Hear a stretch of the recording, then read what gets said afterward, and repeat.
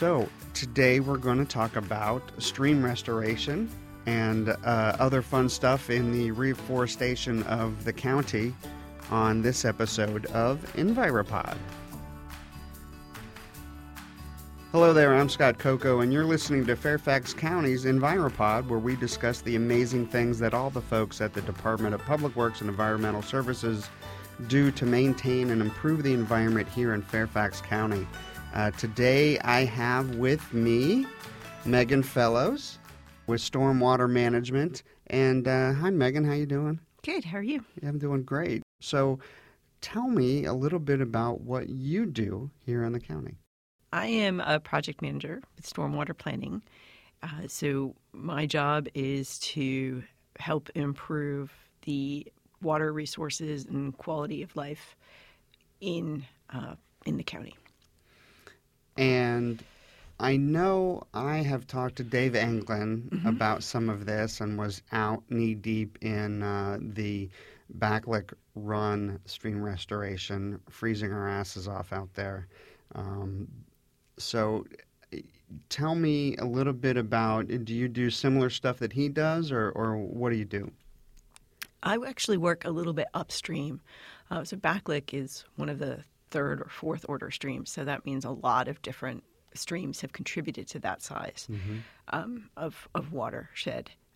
I work upstream in the headwaters, so more where you just have the water running right off into the first order stream. So this would be in neighborhoods, in between houses. A lot of the contribution to the streams that I work in are drain pipes from people's roofs or, a culvert from under the street, very much higher up in the watershed. What are some of the main issues that you have to correct or that we're dealing with that is causing damage or that needs to be restored? So we have a combination of factors going on in the county. 400 years ago, we were forested. We didn't have things like impervious surface, which would be driveways, roofs, streets.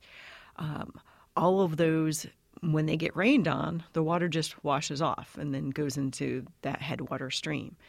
In addition, the last 10 years, we've had so many more rain events that have come so quickly. So maybe 100 years ago, we would have an inch of rain that would come in 24 hours. Now we have an inch of rain that comes in an hour. And that amount of rain so quickly that the earth just can't absorb that much. So that also contributes to runoff. So between those two coinciding events, our headwater streams are in trouble. They're being more eroded. They become less stable.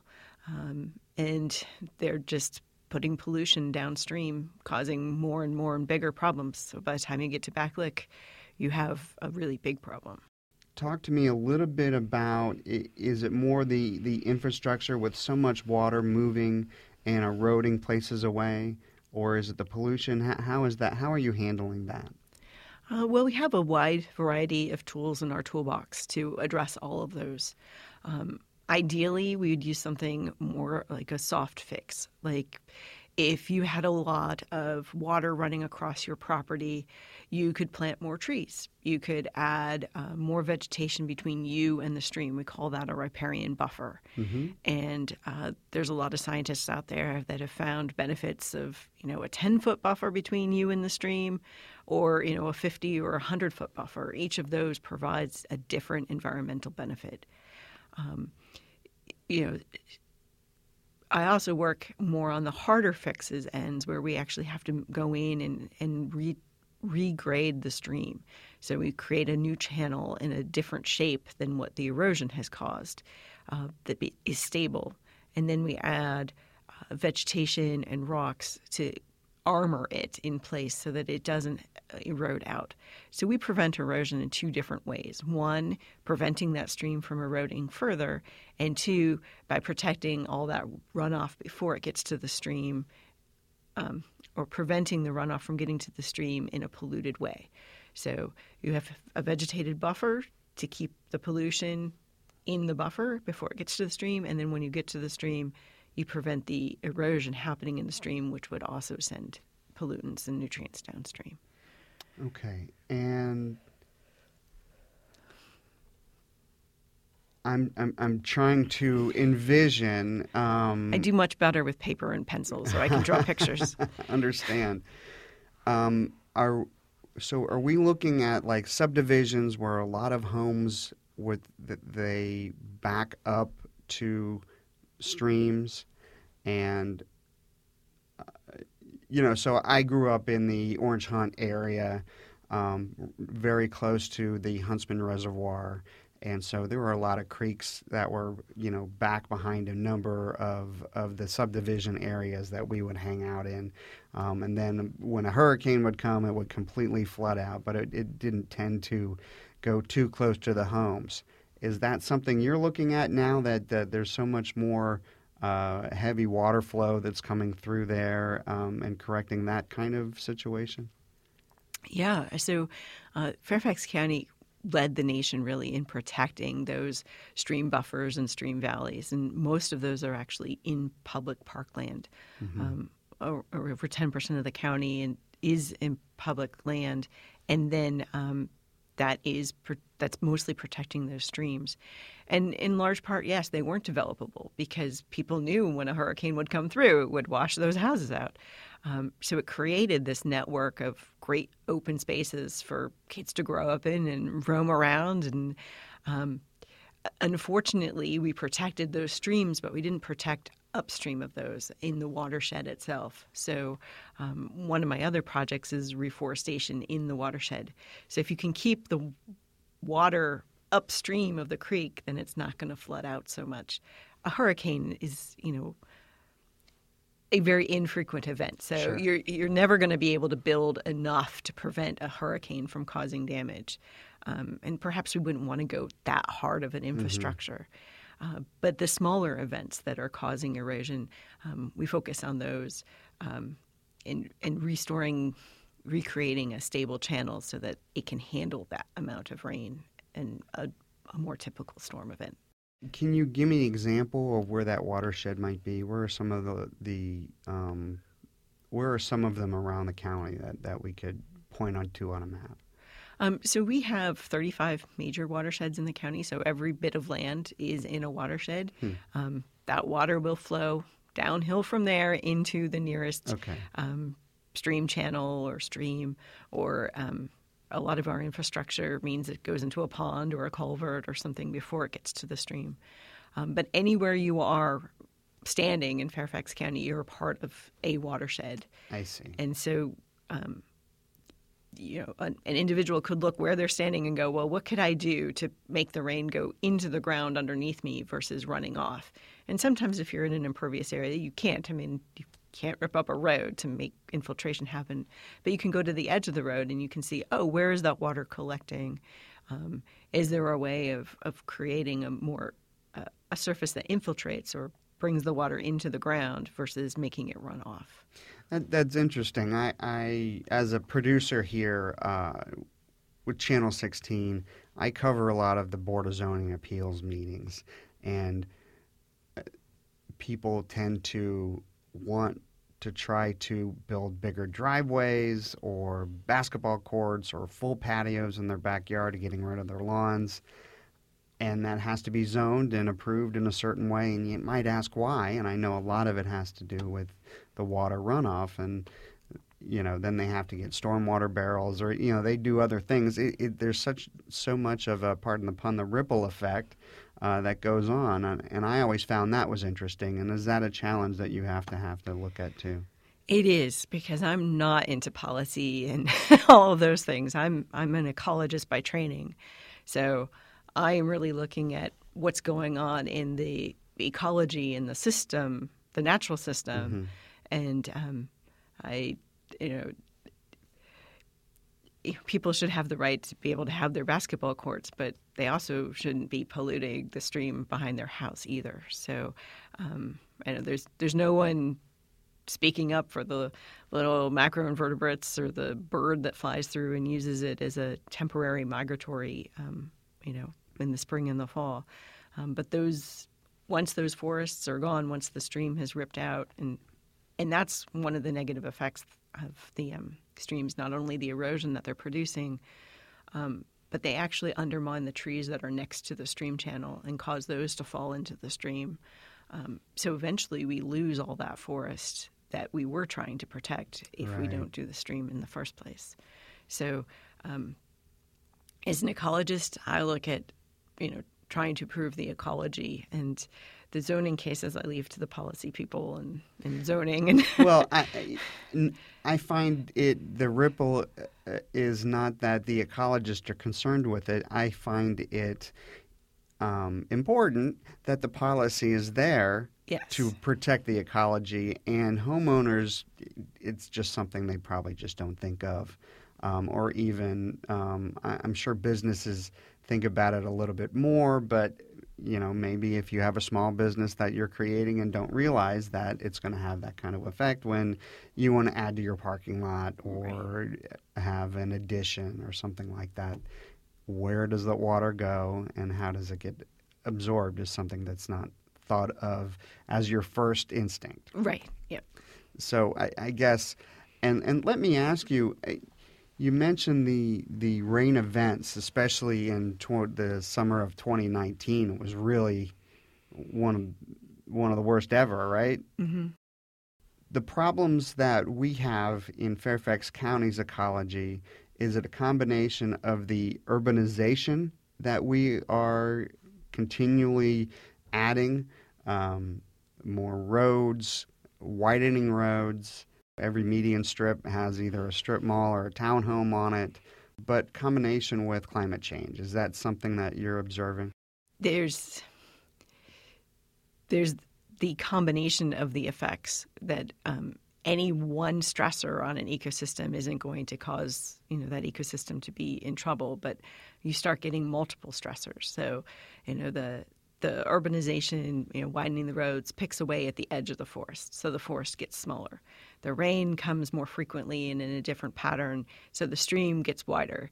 And so slowly you sort of pick away at the resiliency of the ecology. We live in an urban forest. We have an extraordinary tree canopy that we're trying to protect. But underneath that canopy, we have houses and streets and shrubs and birds trying to nest and foxes trying to chase squirrels. And all of that's going around all of us. And we're trying to make that ecology happen. We call it kind of a novel ecosystem because this isn't something that, before people, we had this system where people lived so closely, so densely around nature. And maybe sometimes people don't like having that so much nature right that close to them. Yeah, there's a fox that lives right behind my fence and that has that terrible yelping scream. The terrible yelping scream. I've heard of foxes stealing newspapers. No one likes the deer that keeps eating its hosta. Living in an urban forest, we don't like to necessarily think that we're part of that nature, but all the decisions that we make have that ripple effect. Yeah. Tell me, how long have you been doing this with the county? It's almost March, so I've been here almost 4 years. I took some time off, and I had been at the Park Authority before that, so I've been at the county probably 12 to 14 years total. How did you get into becoming an ecologist and getting into looking at it in an urban setting? So I moved to Montgomery County, Maryland, in elementary school in the 80s. And I don't know whether this was just, the Clean Water Act and the Chesapeake Bay was so poor quality. I don't know if people remember that it used to be a lot worse than it is. I do. And so that kind of hit me right at that developmental stage where I was looking at, what do I want to be when I grow up, and learning about wetlands and estuaries and how important ecology and all the different factors, the abiotic or the non-living factors of an ecosystem, and the biotic, the plants, the bugs, the fish, the birds, how those interacted just seemed to be the most interesting. I'm pretty tangible, so I was more interested in doing something about it than just studying it. So that sort of led me to this weird field called restoration ecology, which I didn't know at the time, but I went to one of the only graduate programs in restoration ecology. Where's that? That was out in San Diego several years ago. And since then, restoration ecology has sort of grown as a field. And I feel very lucky to be working in the field that I, intended to. And then what's the favorite part of your job?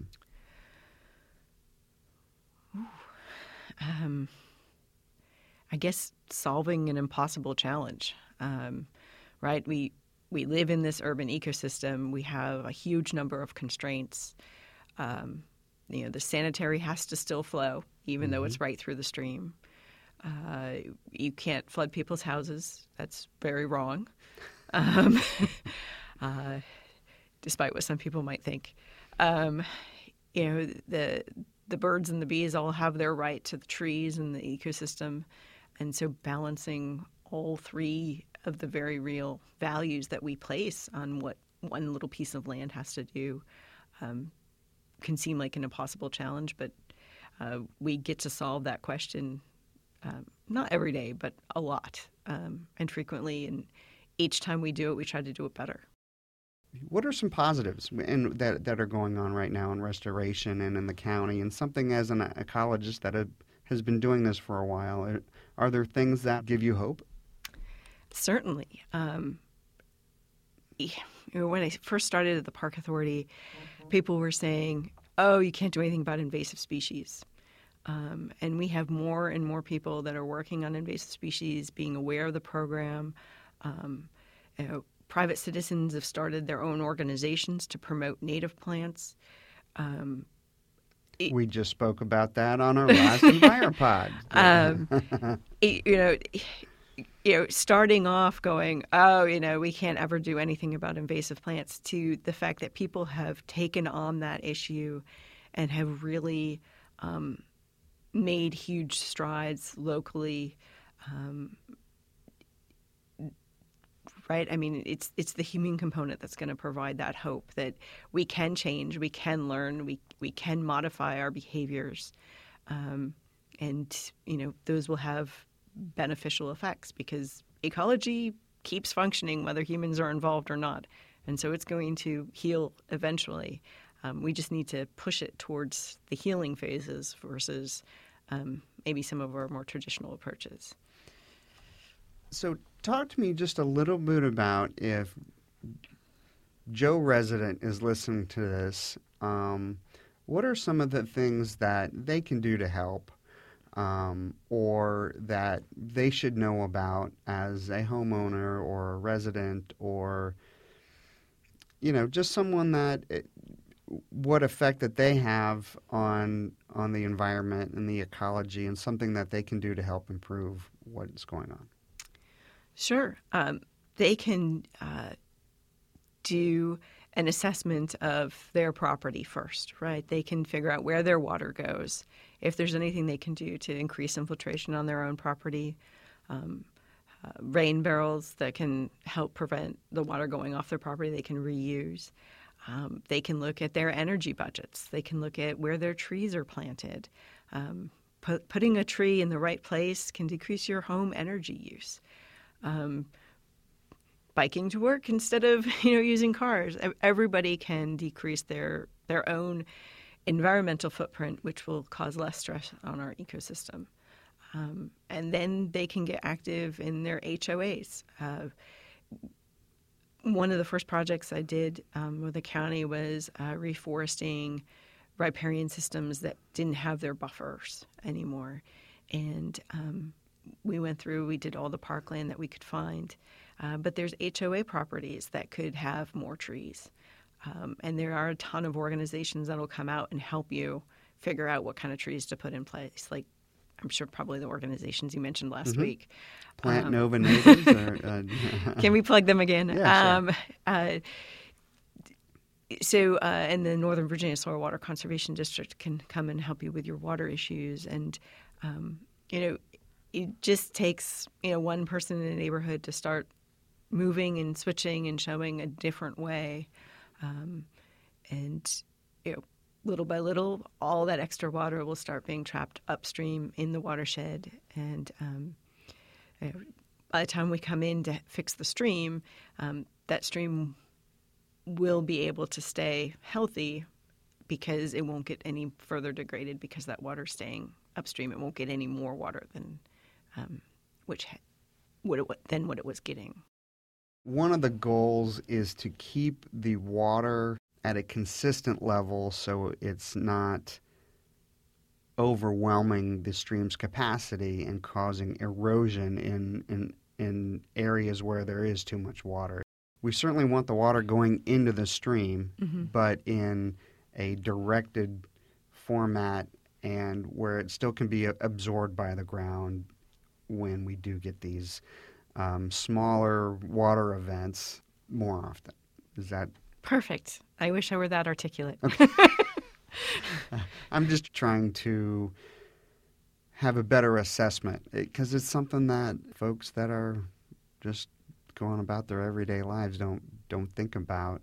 It's just interesting when you have to consider all this stuff, especially when you go and you're standing in the Backlick Run and the unbelievable amounts of silt and land that has just gone away and washed out because of the change in the modification that stream has gone through. It's quite breathtaking when you saw the difference in that stream. What are some of the immediate challenges or any new challenges that you're working with right now? Well, I think some of the newest challenges is because we've had these wet years and the dry years and the wet years and the dry years, our canopy trees are suffering. We also have emerald ash borer, which took out a lot of the ash trees, which were the primary dominant tree in our riparian systems. So I think as people's identification of ecology and knowledge of trees and forests grow, there's a little bit more pushback against removing some of the trees that exist to fix the stream. But as a restoration ecologist, my job is to put the ecology back. So building and understanding that the new trees that I plant will be more adapted to the current ecology that's going on, the current climate. The trees that are growing now are all relatively new.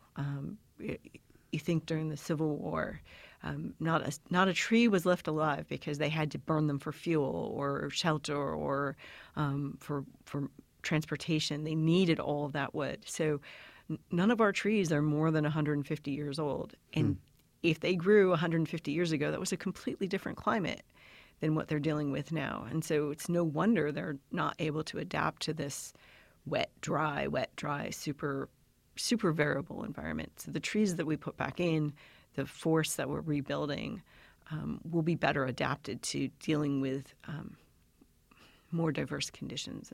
And so the challenge is understanding that we're building a more resilient system at the expense and cost of some of our tree canopy.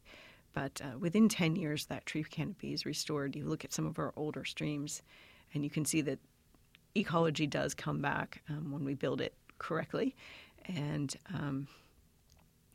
that can be a challenge because we're taking away people's last stream valleys that they grew up in and ran around as a kid. Right. But if we want stream valleys for their kids to run around in, then this is kind of what we have to do. Any recent success stories, or certainly a project maybe you started a number of years ago and you go back and take a look at it and you're really proud of? Sure. I don't think I think I can always think I do better. So I don't know that there's gonna be something that I'm. There's certain trees I remember planting and knowing that they're still there. So at Rutherford Park, there's a bunch of sycamores that that I remember, talking with Ursanga, another one of our partners, as we were planting them, and those are still there. And some of my reforestations they're only a couple of years old, but the trees are over 15 feet high, and they've grown. We use the measurement called diameter at breast height, which is the diameter of the tree at 4.5 feet up from the ground. And some of those are, 5 and 6 inches, and they're only a 1.5-year-old tree. So there's little positives all along, but I'm kind of the opinion I can always do better next time. So, not to say that anything's awesome, but nothing's really bad. The whole county is your garden, right? And it's our ecosystem. That's got to feel good. Ecosystem. That's got to feel good going back. And I'm sure after a career of this, going back to some areas and seeing the success of the growth in a few years is going to feel really good. Yeah, that's the idea. That's great. That's great. So where can folks go and get a little bit more information about what we've been talking about today? So stormwater planning has a really good webpage where you can look at the watershed management plans, which were created about 10 years ago. Mm-hmm. They have a lot of good background information about the various techniques and tools we can use to help streams recover and help the watershed recover. And then all of our current projects have project pages. So you can search on the interactive map and click on the dots next to your house, and you can find out what kind of stream restoration is happening nearby. We have a lot of projects, and probably no one is much more than 5 or 10 miles from a stream restoration project. And I am going to do that this afternoon. You don't even have to go to a project. You can just go to a stream and take a walk. And to reconnect to the fact that we have this great resource that was protected. I mean, we weren't allowed to build on them. We weren't allowed to put them into, pipes underground for good reason, because we want to be connected to the ecology and we want that nature happening. So sometimes we forget, especially in winter, just to go take a walk and see where the stream is. And, it was down there. Especially this winter, because we haven't had much snow, so it's not and a lot of rain, flooding. So, well, Meghan, thank you, Meghan Fellows. Thank you so much for joining me today. It was. Sometimes you're not sure who's coming in here and exactly the conversation you're going to have, but certainly the stories of what people do. And thank you for making Fairfax County your garden and helping the ecology here. We really appreciate that. And again, you can get more information on the stream restorations at fairfaxcounty.gov. You can find DPWES and the water management plan. That would be a great place to go. And heed what we have to say. If you have any projects that you have to do that involves any asphalt, concrete, or you are having challenges with your water runoff, that's something that you can get help with. Thank you again, Meghan. I really appreciate it. And thanks to my friend Irene, who helped set up these great interviews here for Fairfax County EnviroPod. That's it for this episode of Fairfax County EnviroPod. If you want to hear more, you can find us at fairfaxcounty.gov/podcast. You can also hear it on the DPWES website, iTunes, and SoundCloud. If you have any questions, comments, or an idea for a topic to be discussed on EnviroPod, you can email swpdmail@fairfaxcounty.gov or call 703-324-5821. Once again, thank you so much for joining us, and that's it for this episode of EnviroPod. I'm Scott Coco.